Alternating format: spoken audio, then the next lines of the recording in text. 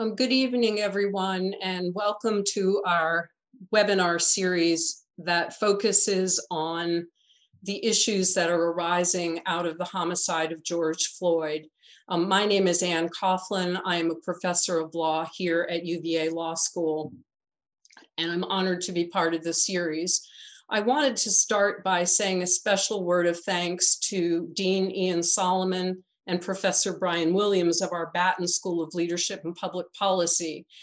They had the wisdom to jump on the fact that we need to have conversations about these issues now, and they were took the lead in creating and co-sponsoring the series.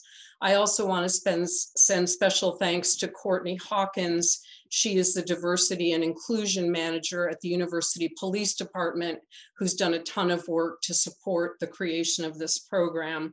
I also want to thank our UPD Police Chief, Tim Longo, for his help and co-sponsorship.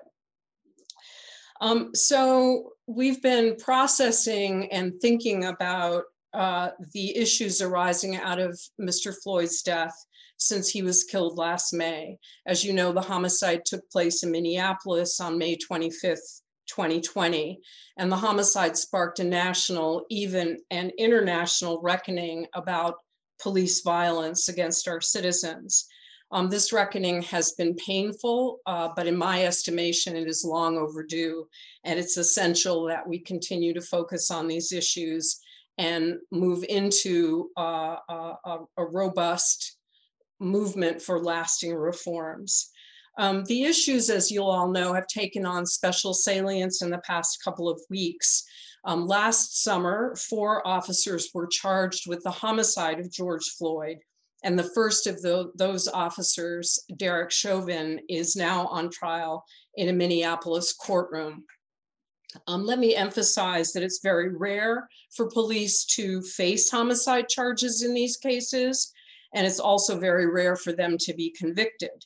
The trial will give us insight into how the criminal justice system is responding to these cases in the moment, and it also will give us a window again into the shape of our necessary reform projects. And so just a quick word about this series. This is the first of 4 installments that we have planned, and we're very excited to bring them to you.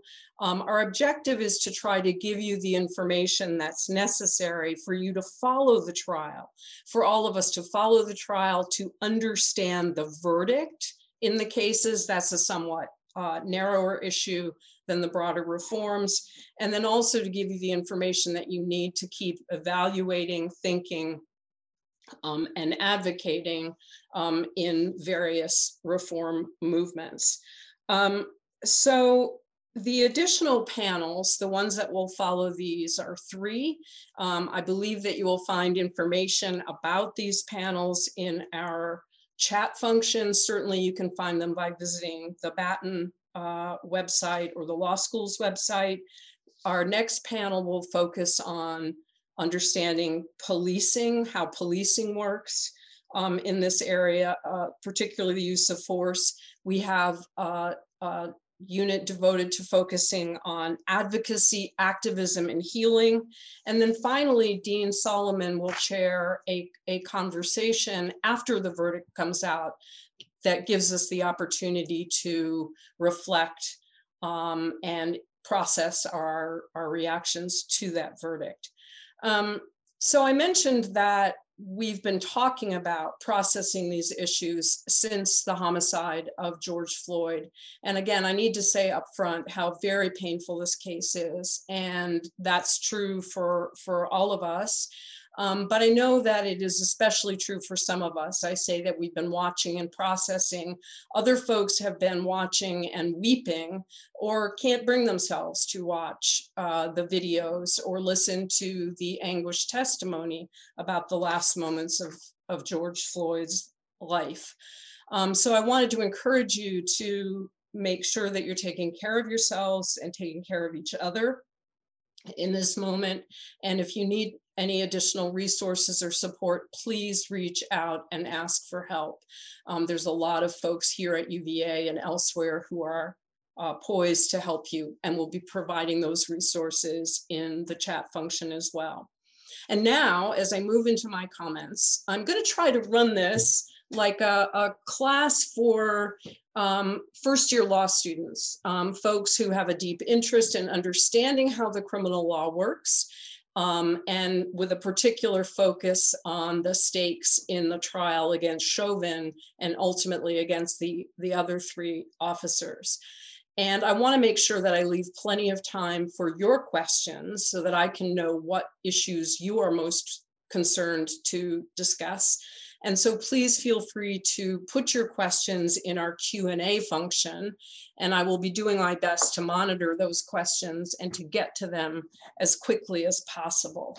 But first, my task, as I understand it, is to identify for you the lay of the land in the criminal courtroom, to give you an understanding of the precise homicide charges that Derek Chauvin faces, and then a preview of the charges that the other 3 officers, Officers Lane, Koenig, and Tao, might face as accomplices to the homicide committed by Chauvin. And all of you will be familiar with the core concepts in a general kind of way. And that is, the case involves homicide charges. It involves both murder and manslaughter charges. And you'll be familiar with the terms murder, manslaughter, murder in the first degree, murder in the second degree, manslaughter in the first, manslaughter in the second. If you are a student of popular culture or just a person who watches television, police procedurals, these are terms that you'll be familiar with. And that understanding is not unhelpful. The problem is that that kind of general understanding really doesn't get you where you need to go.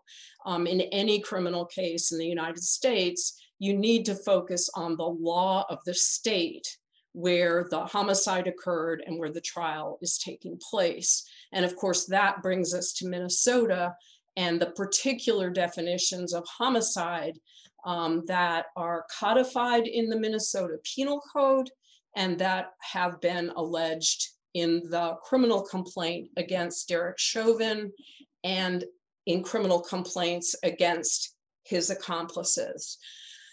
So Chauvin faces 3 counts of homicide. 2 of the counts are murder counts, and 1 of the counts is a manslaughter count.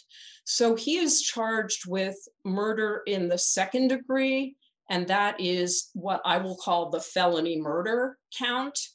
The charge there is that he committed a felony, that is, he assaulted George Floyd, and in the course of committing that felony, he caused the death of George Floyd.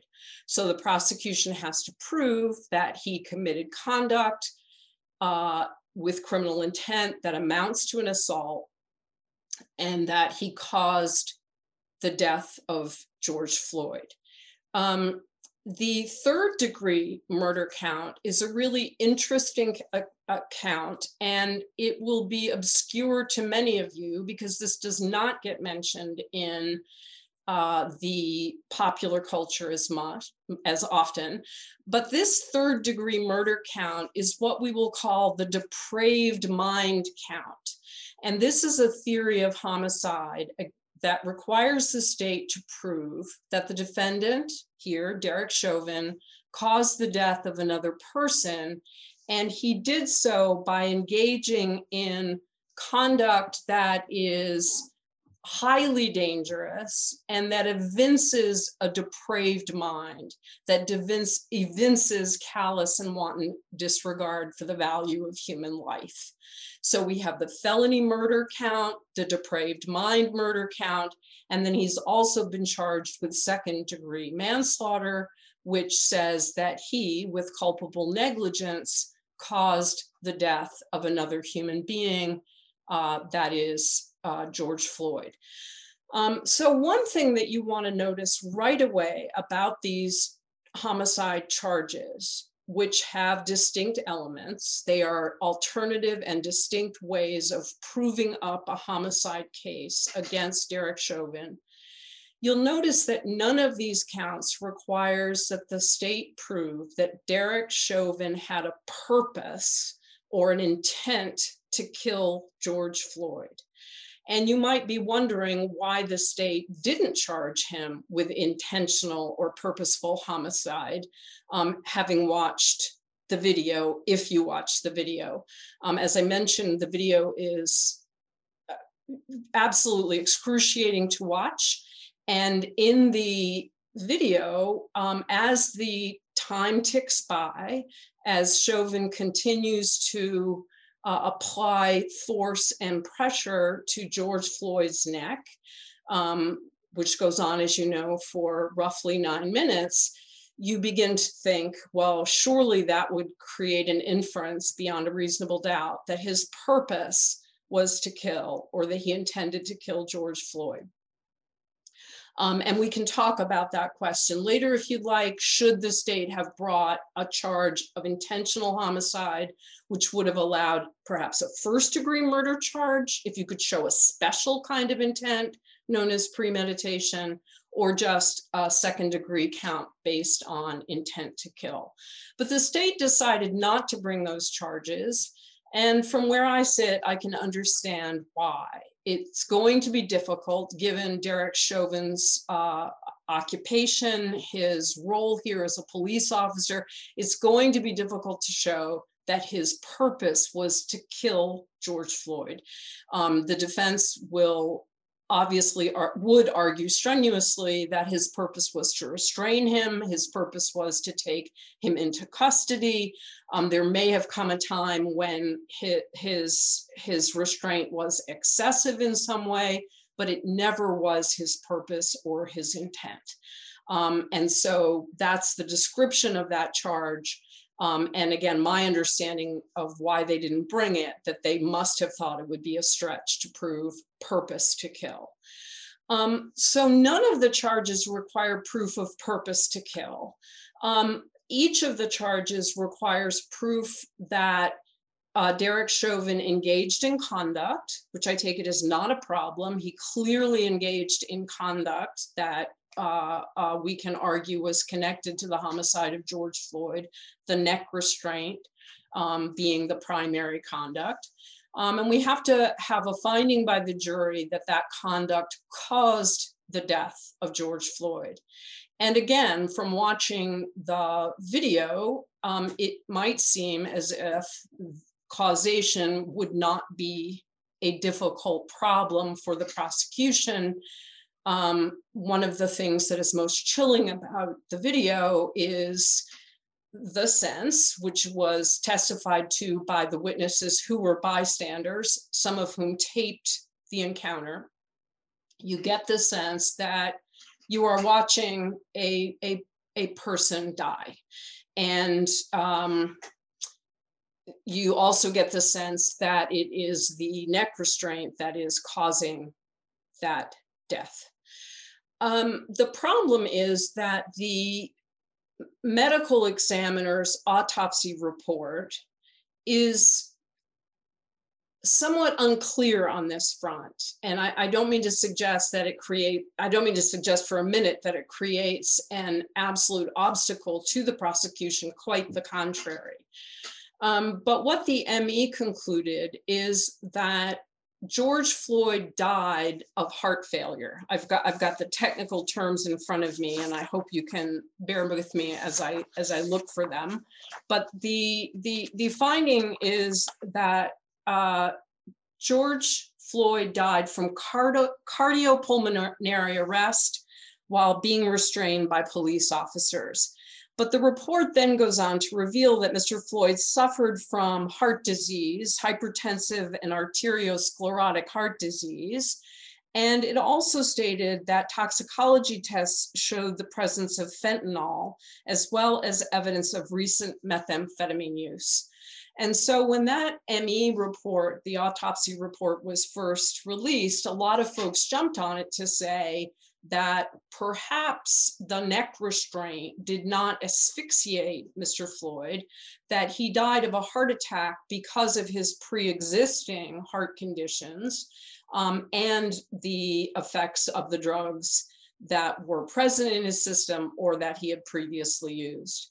And so this is complicated. Causation often is a complicated concept. Deaths frequently are caused by more than one thing, if you will.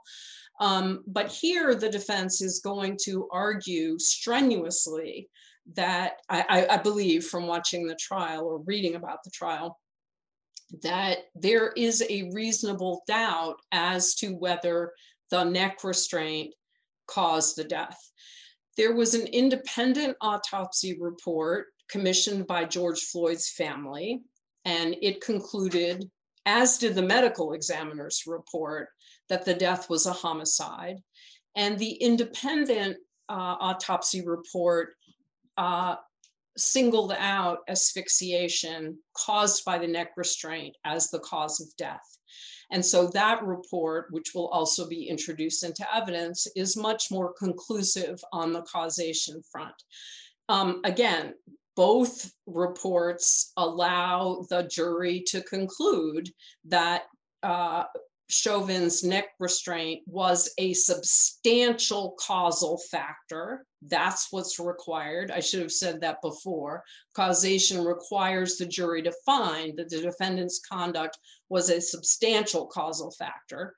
But the problem is there's some confusion between the reports, and the concern on the side of the prosecution is that this confusion could create doubt in the jury's mind. The jury may say, you know, we just aren't convinced beyond a reasonable doubt that the neck restraint caused the death.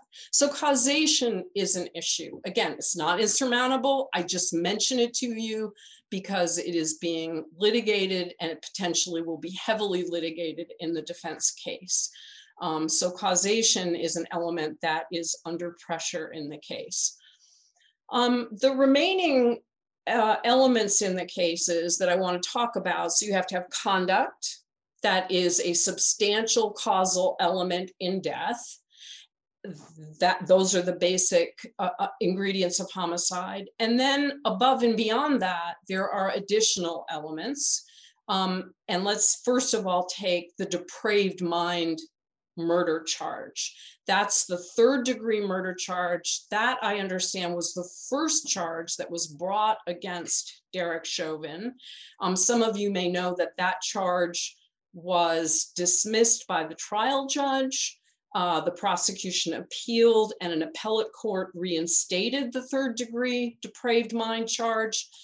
But we're still waiting to see whether the Minnesota Supreme Court might weigh in on that front and issue a ruling that the charge is improper. But let's just assume that the depraved mind charge is proper. And so the question for you, and yes, here is where I have to counsel my law students, the criminal law is just not terribly clear on this front. What is a depraved mind? I take it that you can at least wrap your arms around, your mind around, you can understand what it means to say that a defendant's purpose was to kill. The prosecution has to show that the defendant intended to take life. Well, what does it mean to say that we convict someone of murder when they did not intend to take life? That's the theory here. Chauvin did not intend to take life, but rather he acted with a depraved mind with respect to that outcome. And so depraved mind murder is an ancient definition of homicide. Minnesota, like many states, still follows it. These are definitions that were developed in England before the United States was founded, before the colonies were created.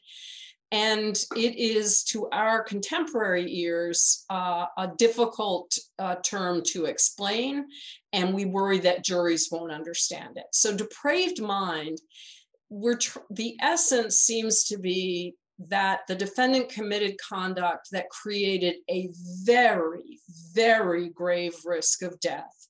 He didn't intend for anyone to die, but he went ahead and engaged in that risk-creating conduct, and he was utterly indifferent. He was callously and utterly indifferent to the possibility, indeed the probability, that death would occur. So there are some sort of classic cases of what we call depraved mind murder. People that play Russian roulette, for example, is the sort of classic case. The point being that there is the people who play that game are willing to undertake that risk to get the kicks that the risk provides, and they're willing to do that even though the risk is that one among them will die. So it's this sort of conduct where you don't intend someone to die, but you don't care if they do either. So that's kind of a vague definition. It leaves a lot of room for the jury to decide, is this did this defendant engage in this depraved kind of conduct? And I take it the prosecution's theory will be that there came a time during the 9 minutes when Derek Chauvin was restraining George Floyd's neck, where he went so far beyond the bounds of any kind of remotely possibly proper policing that he entered into this zone of extreme recklessness. And the thing that you're going to want to do here is to think about the third-degree depraved mind murder charge together with the second-degree manslaughter charge. The second-degree manslaughter charge and the third-degree depraved mind murder charge are similar. Again, neither requires proof of purpose or intent to kill, but both involve sort of a culpable mental state. In the case of third-degree murder, it's some kind of extreme recklessness. You're fully aware of the risk you're running. And the manslaughter count is similar to that kind of conduct, but lesser in degree, in the sense that the defendant isn't as culpable, but is, or is callous to the value of human life, but is culpably negligent. So the defendant is aware that he's creating a risk. This is an unreasonable and substantial risk that brings him into criminal law territory, but it's less culpable than the third-degree depraved mind murder. So both of those charges have causation problems attached to them. And then the question is, if the jury is deliberating between the two of them, will they think that the case involves proof of a kind of callous indifference to the value of Floyd's life, or merely culpable negligence, or that it wasn't negligent at all? The last charge I'll mention, and then I'm going to turn to the policing issues, is the second-degree felony murder charge. So here, this is a very different kind of theory, and many of you may be hostile to felony murder if you are thinking about it in a general kind of context, if you're thinking about the whole universe of felony murder cases.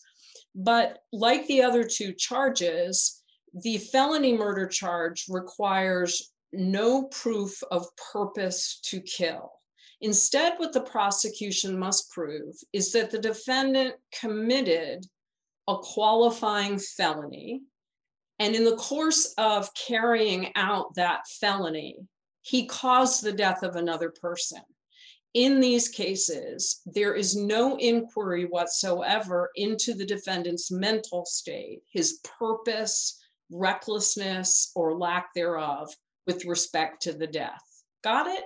So this is a charge that is one of the darlings of prosecutors, because again, once you show that the defendant committed the predicate felony, you have to show he committed conduct that amounted to a felony, and he had the intent that is necessary for that felony. Here, the underlying felony is assault. he committed assault and battery of George Floyd.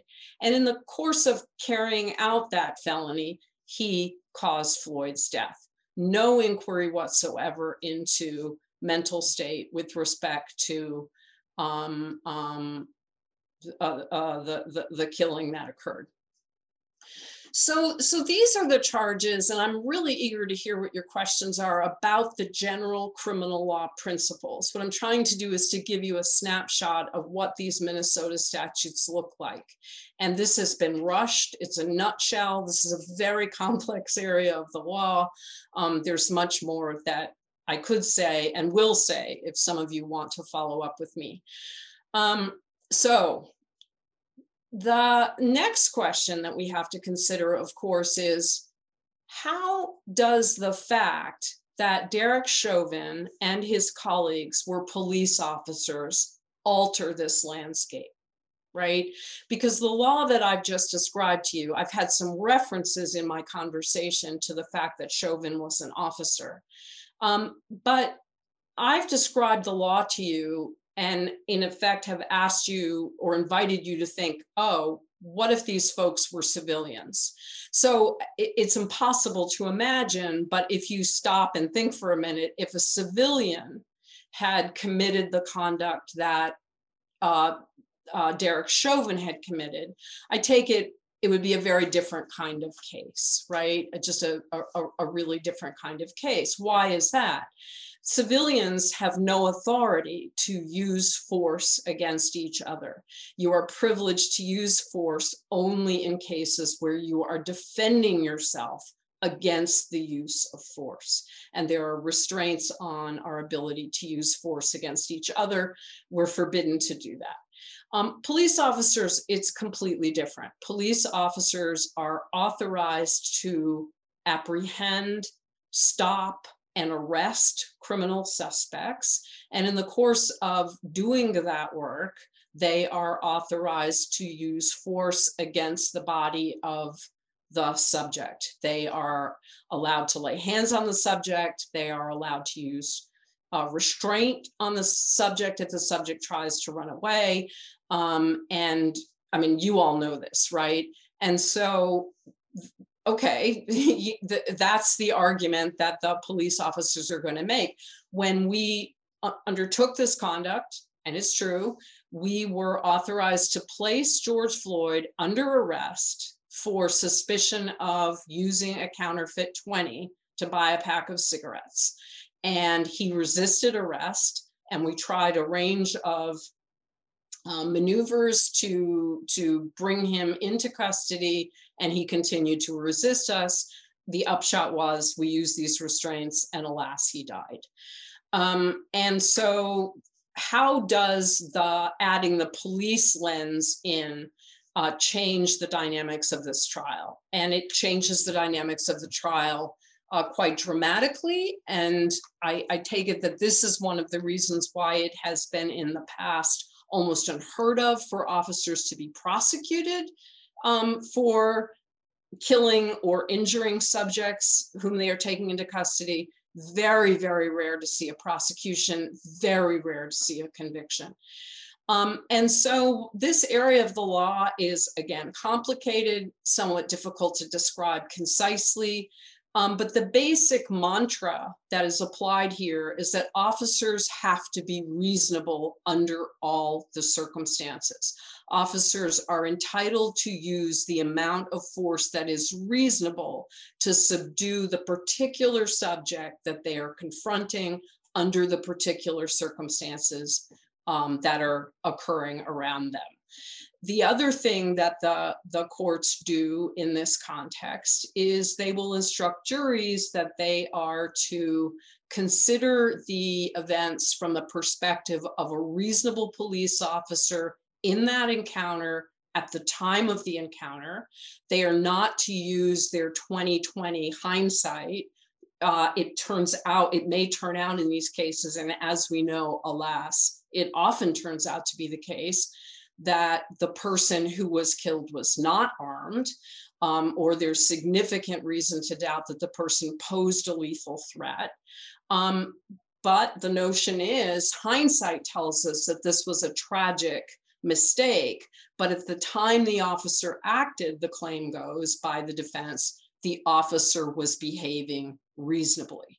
And we can see from watching the witnesses who are coming through already in the Chauvin trial that this issue, was the use of the neck restraint reasonable? And at what point did it become unreasonable? I should say, at what point, if ever, did it become unreasonable? Because the defense is going to argue that it was reasonable throughout. Here's what I've been able to conclude, and then I'll stop and take your questions. It looks to me, and I'm not saying that you have to agree with any of this. That is not my mission here. I'm just trying to describe and invite us all to be thinking about the normative implications that emerge from this description. Again, when you're deciding whether officers' conduct is reasonable, you want to be thinking about the nature of the crime for which they're apprehending the suspect, the appearance, the physical strength of the suspect, obviously how the suspect is behaving in the moment, what kinds of accounts or narratives can the police tell about the particular risks that the suspect took? Were there threatening gestures? Were there movements that could be construed as reaching for a weapon? Was the defendant violent, acting out? All of those kinds of questions are going to come to the surface.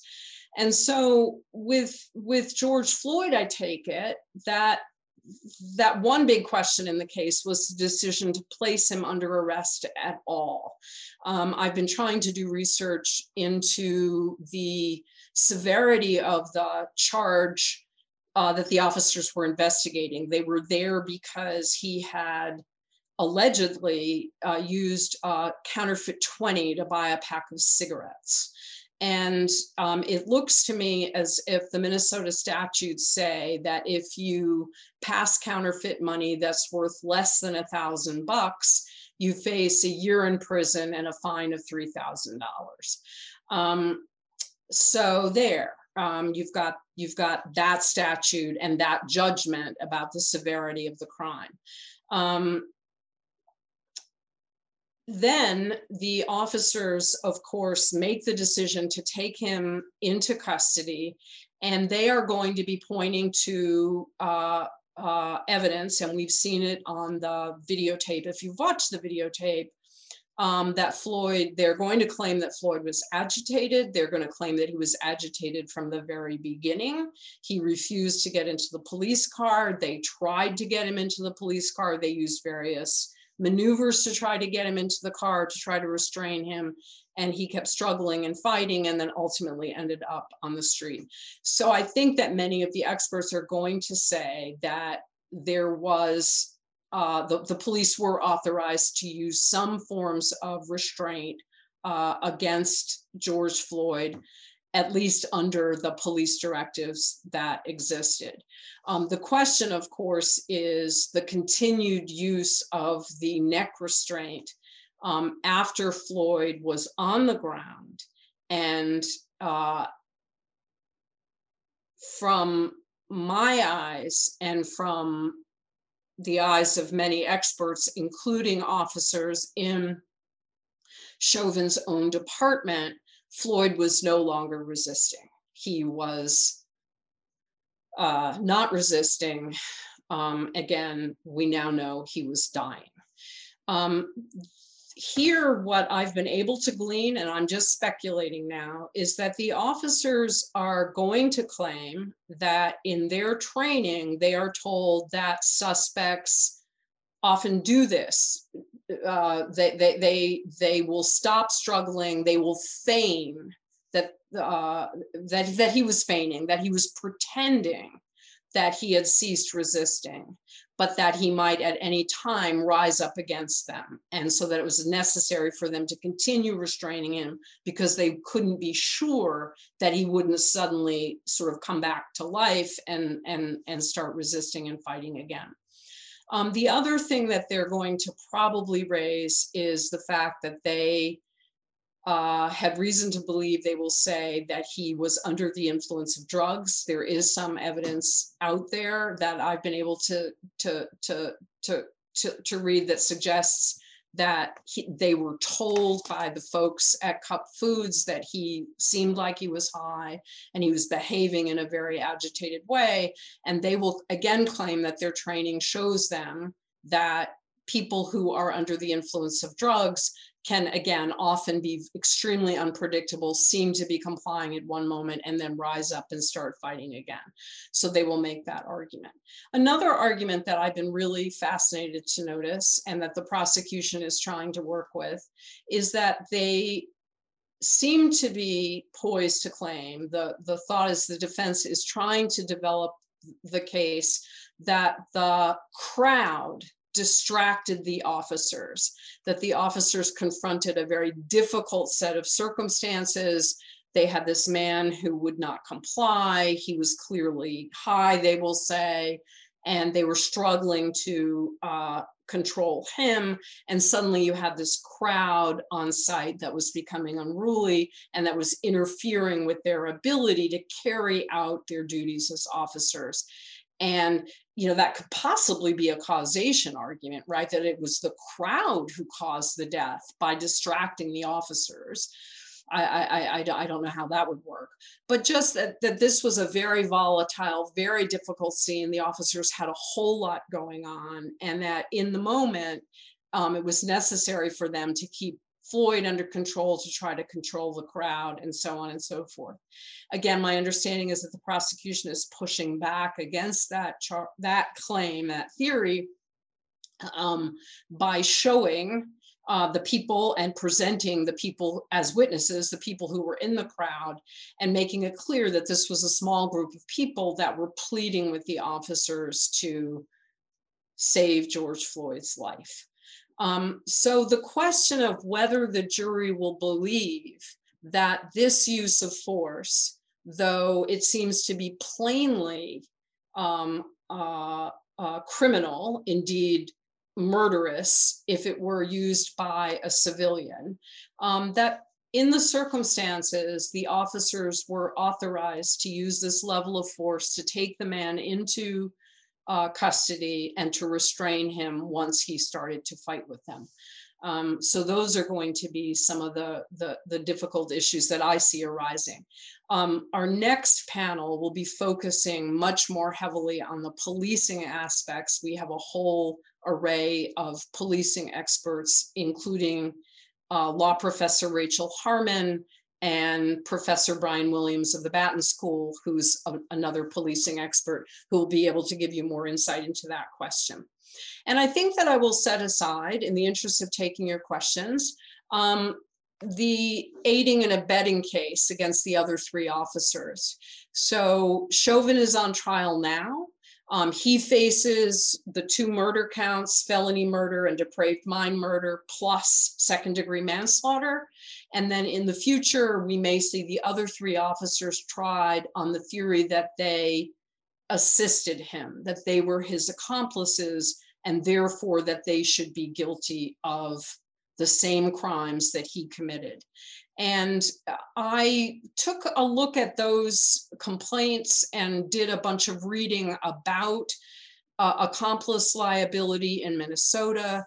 Minnesota appears to have a somewhat more stringent approach to accomplice liability. It may require more conduct by the accomplice. What you're looking for is to hold someone liable as an accomplice, that these officers were aiders and abettors of Derek Chauvin.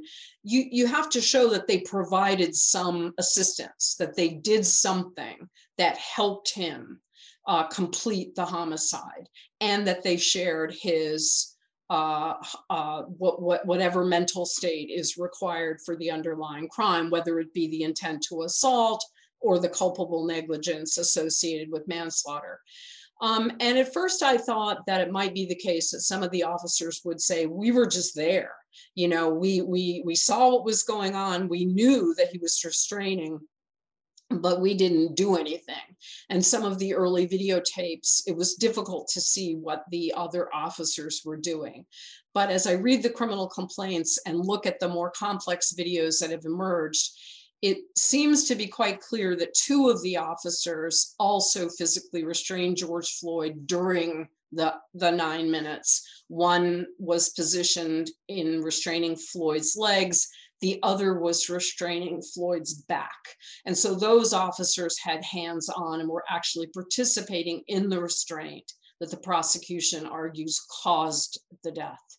And the other officer, who was not physically restraining, engaged in various forms of conduct that prevented the bystanders. He actively prevented bystanders from coming in and rendering aid, and so forth. So these three officers will not be in the same position as Derek Chauvin, and their theories of defense may well diverge.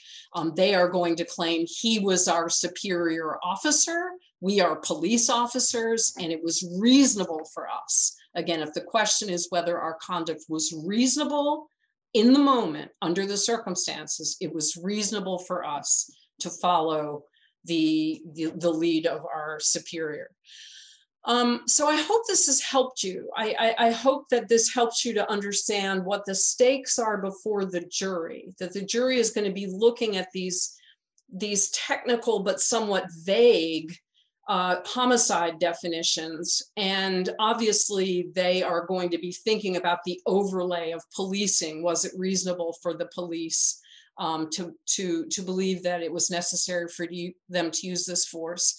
But those are the technical stakes in the criminal case.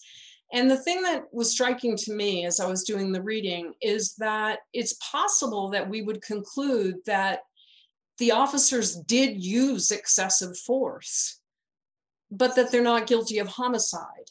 There's space between those two conclusions, and you can see that most clearly in the area of causation. So the notion would be, yeah, this neck restraint was excessive, it was unreasonable, it was way out there, above and beyond any training that a reasonable police department would authorize. It was absolutely not appropriate, reasonable, in any way, shape, or form. But the defendant would argue, okay, that may be so, but he died because he had a drug overdose, something along those lines. So I just want you to be alert to these problems and the complexity of the homicide definitions as you move forward, thinking about how they interact with the policing questions. And now I am going to stop, and I'm going to do my best to see if there are questions in the Q&A, and I'm going to take a minute and look at them and see if I can read them.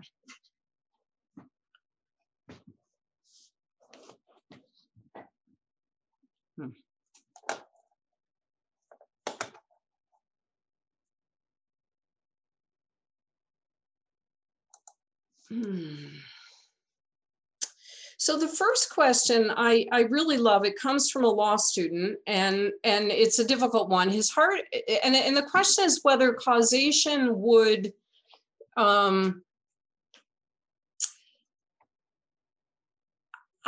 think, no, Deb, so the question is whether the causation questions have the same payout for all the charges. When it comes to the depraved mind and the second-degree manslaughter charge, the causation question would be relevant, because in those charges, one would have to show that the defendant was culpably negligent or grossly reckless with respect to the likelihood that death would occur.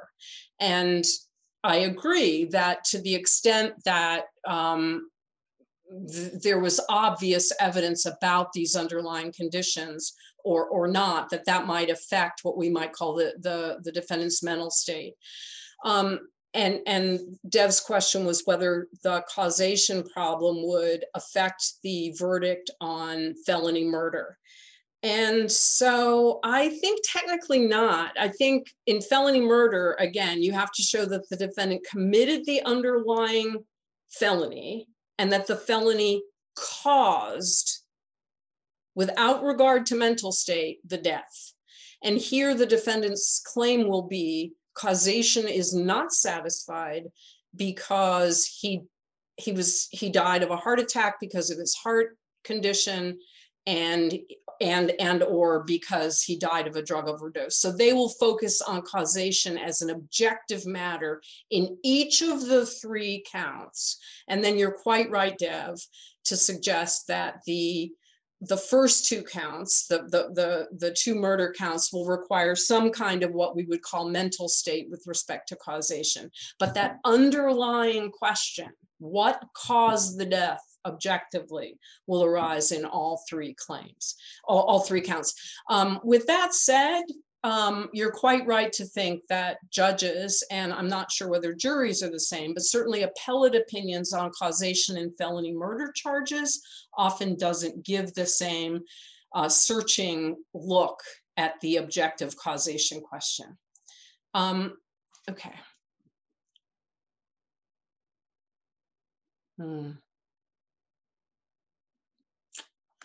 So Dean Solomon asks some absolutely wonderful questions about what I would do if I were the prosecutor, if I was the defense attorney, how would I try to undercut the charge? If I was on the jury, what would be the most compelling to me? And if I was the judge, what would I be most careful about?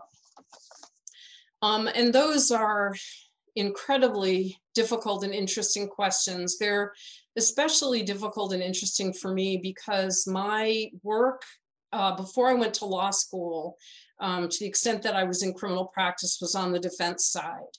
And so it is difficult for me to put myself in the shoes of prosecutors, and it has become increasingly difficult for me to put myself in the shoes of prosecutors. So I think what I'm going to do is I'm going to dodge the question that Dean Solomon raised a bit, and instead invite all of you to reflect on what I think is a deep conflict that arises for some of us in this case. That is, I know that many of you, or some of you, not necessarily many of you, but some of you whom I've talked to, have been persuaded by the George Floyd murder and the activism that followed, as well as the long list of deaths of African Americans that preceded George Floyd's murder. Many of you believe that it's time to really rethink policing, that it is time to defund the police perhaps, or redistribute funds. And I take it that that means that we also have to rethink criminalization across the board. And so we want prosecutors to be progressive and to bring charges or not bring charges, to start coming up with alternative approaches to the criminal justice crisis we face.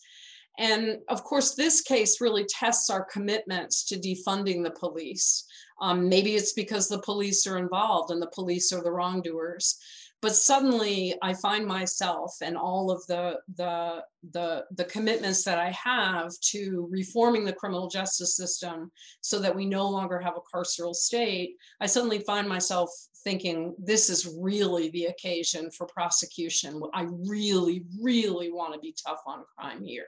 So how do I reconcile these 2 poles in my mind?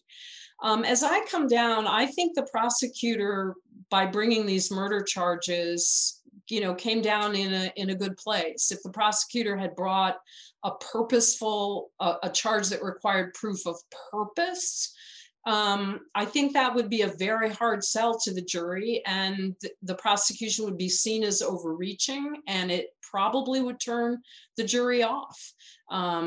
It would be difficult to say that at some point along the line, Chauvin shifted from a purpose to arrest and take into custody to a purpose to kill. It just really feels like a stretch on the evidence that we have. To be candid with you, everybody deserves a good defense lawyer. That has been my mantra since I've entered the legal field and the legal academy more so.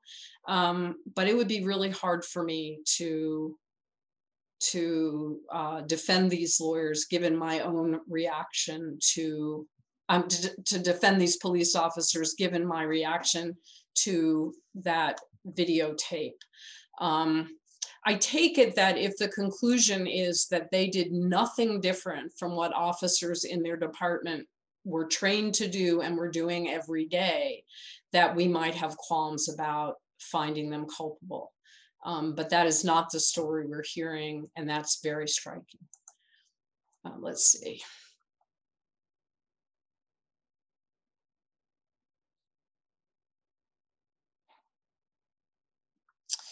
Yeah, so Judith asks a great question. I've used the term homicide in referring to Floyd's death, but if it turns out that his death was caused by the heart problems or drugs, it wouldn't be appropriate to use the phrase homicide.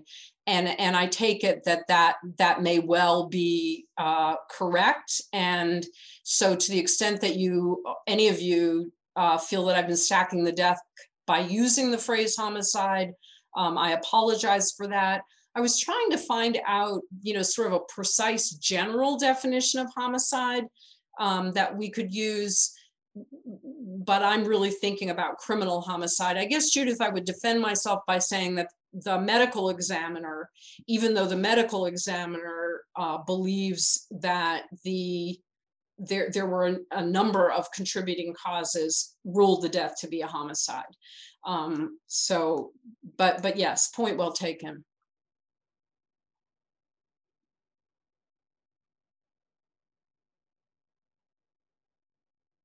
So Sarah asks the question that I have also found utterly fascinating, which is the defense theory that the crowd somehow contributed to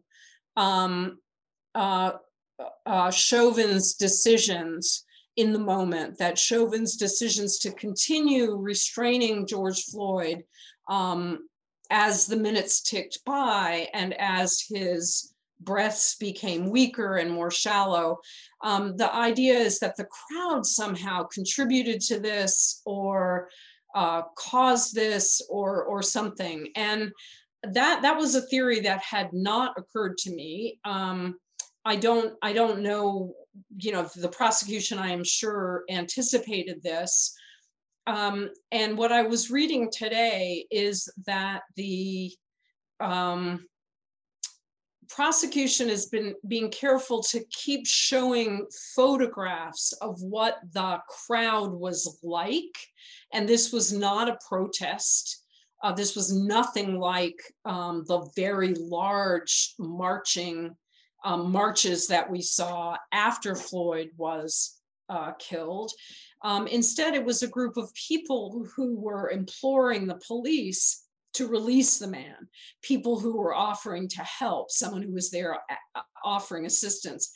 And yes, I take it their language was somewhat salty, even vulgar at times, but that doesn't seem to be, there didn't seem to be any threat presented by these people that the officers had to keep under control.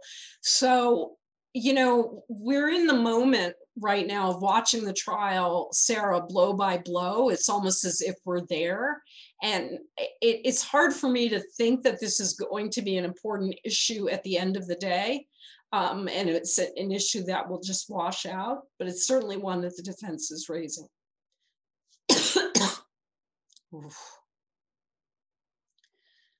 Oh, Aaron wants to know if I think that Chauvin will testify.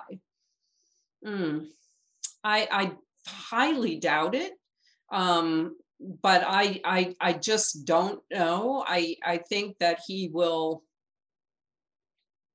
Well, let me say this. Sorry, I'm coughing. I do know that in some cases where officers have been acquitted, Aaron, the testimony by the officer was very important to the jury. So there were a couple of cases when I was a youngster coming up in New York, I'll spare you the details, in which I thought this is just clearly a homicide. The officer is going to be convicted. And as usual, the jury did not convict. But one case that I can recall in particular, the officer testified, and he was very, very persuasive on the stand about the fear that he felt in the moment, his terror in the moment, and also how broken up and hurt that he was about the fact that he had killed this human being. Because of course it was discovered that the subject was not armed. One of the differences with the Floyd case is it's just a different case because Floyd wasn't armed. I mean, again, I realize that officers, and I'm looking forward to our panel next week, are going to be able to point to all kinds of subtle circumstances that for them were clues that this person might pose an ongoing risk. But again, just for lay people watching that video, it really looked like there came a time pretty early in the neck restraint that he wasn't posing a risk at all. And so it's hard to understand what Chauvin would say about why he thought he had to keep restraining him. But I will say this, I can recall at least one case where the officer's testimony was, I believe, just utterly crucial in persuading the jury that they should acquit. So I'm being told I can take one more question, and let me see if I can find one. Oh, I'm sorry.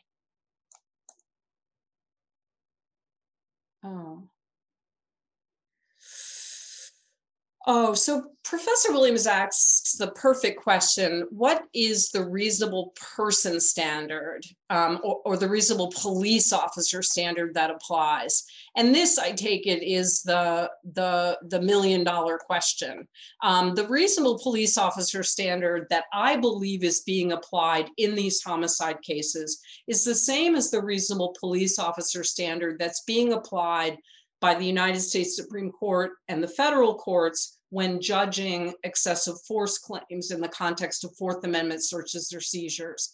And the reasonable police officer perspective in that context, I'll just give you my 2 cents because that's all we have time for, is maybe 1 cent, is that the reasonable police officer standard that the Supreme Court has created is an absolute fictional character.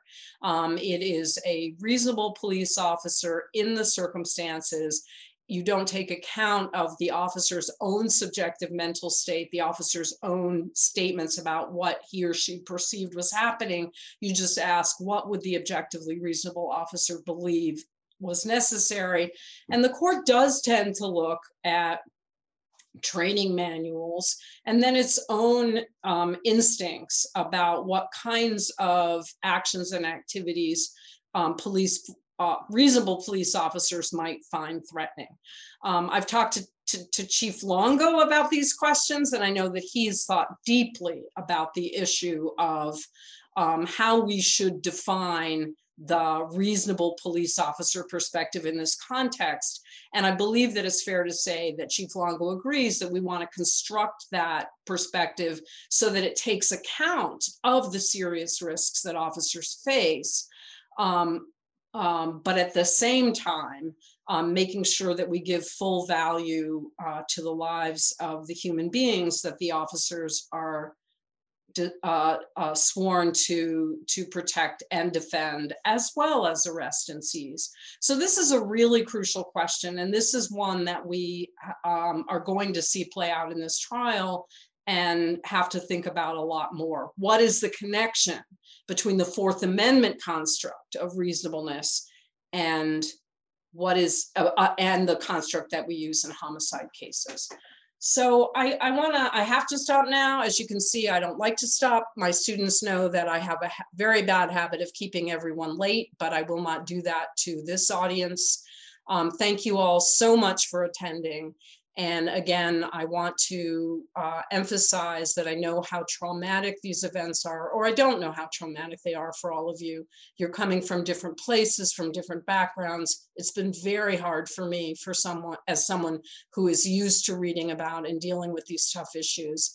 And I know that these issues fall very heavily on our communities of color, particularly our African American students, staff, neighbors, and faculty and friends.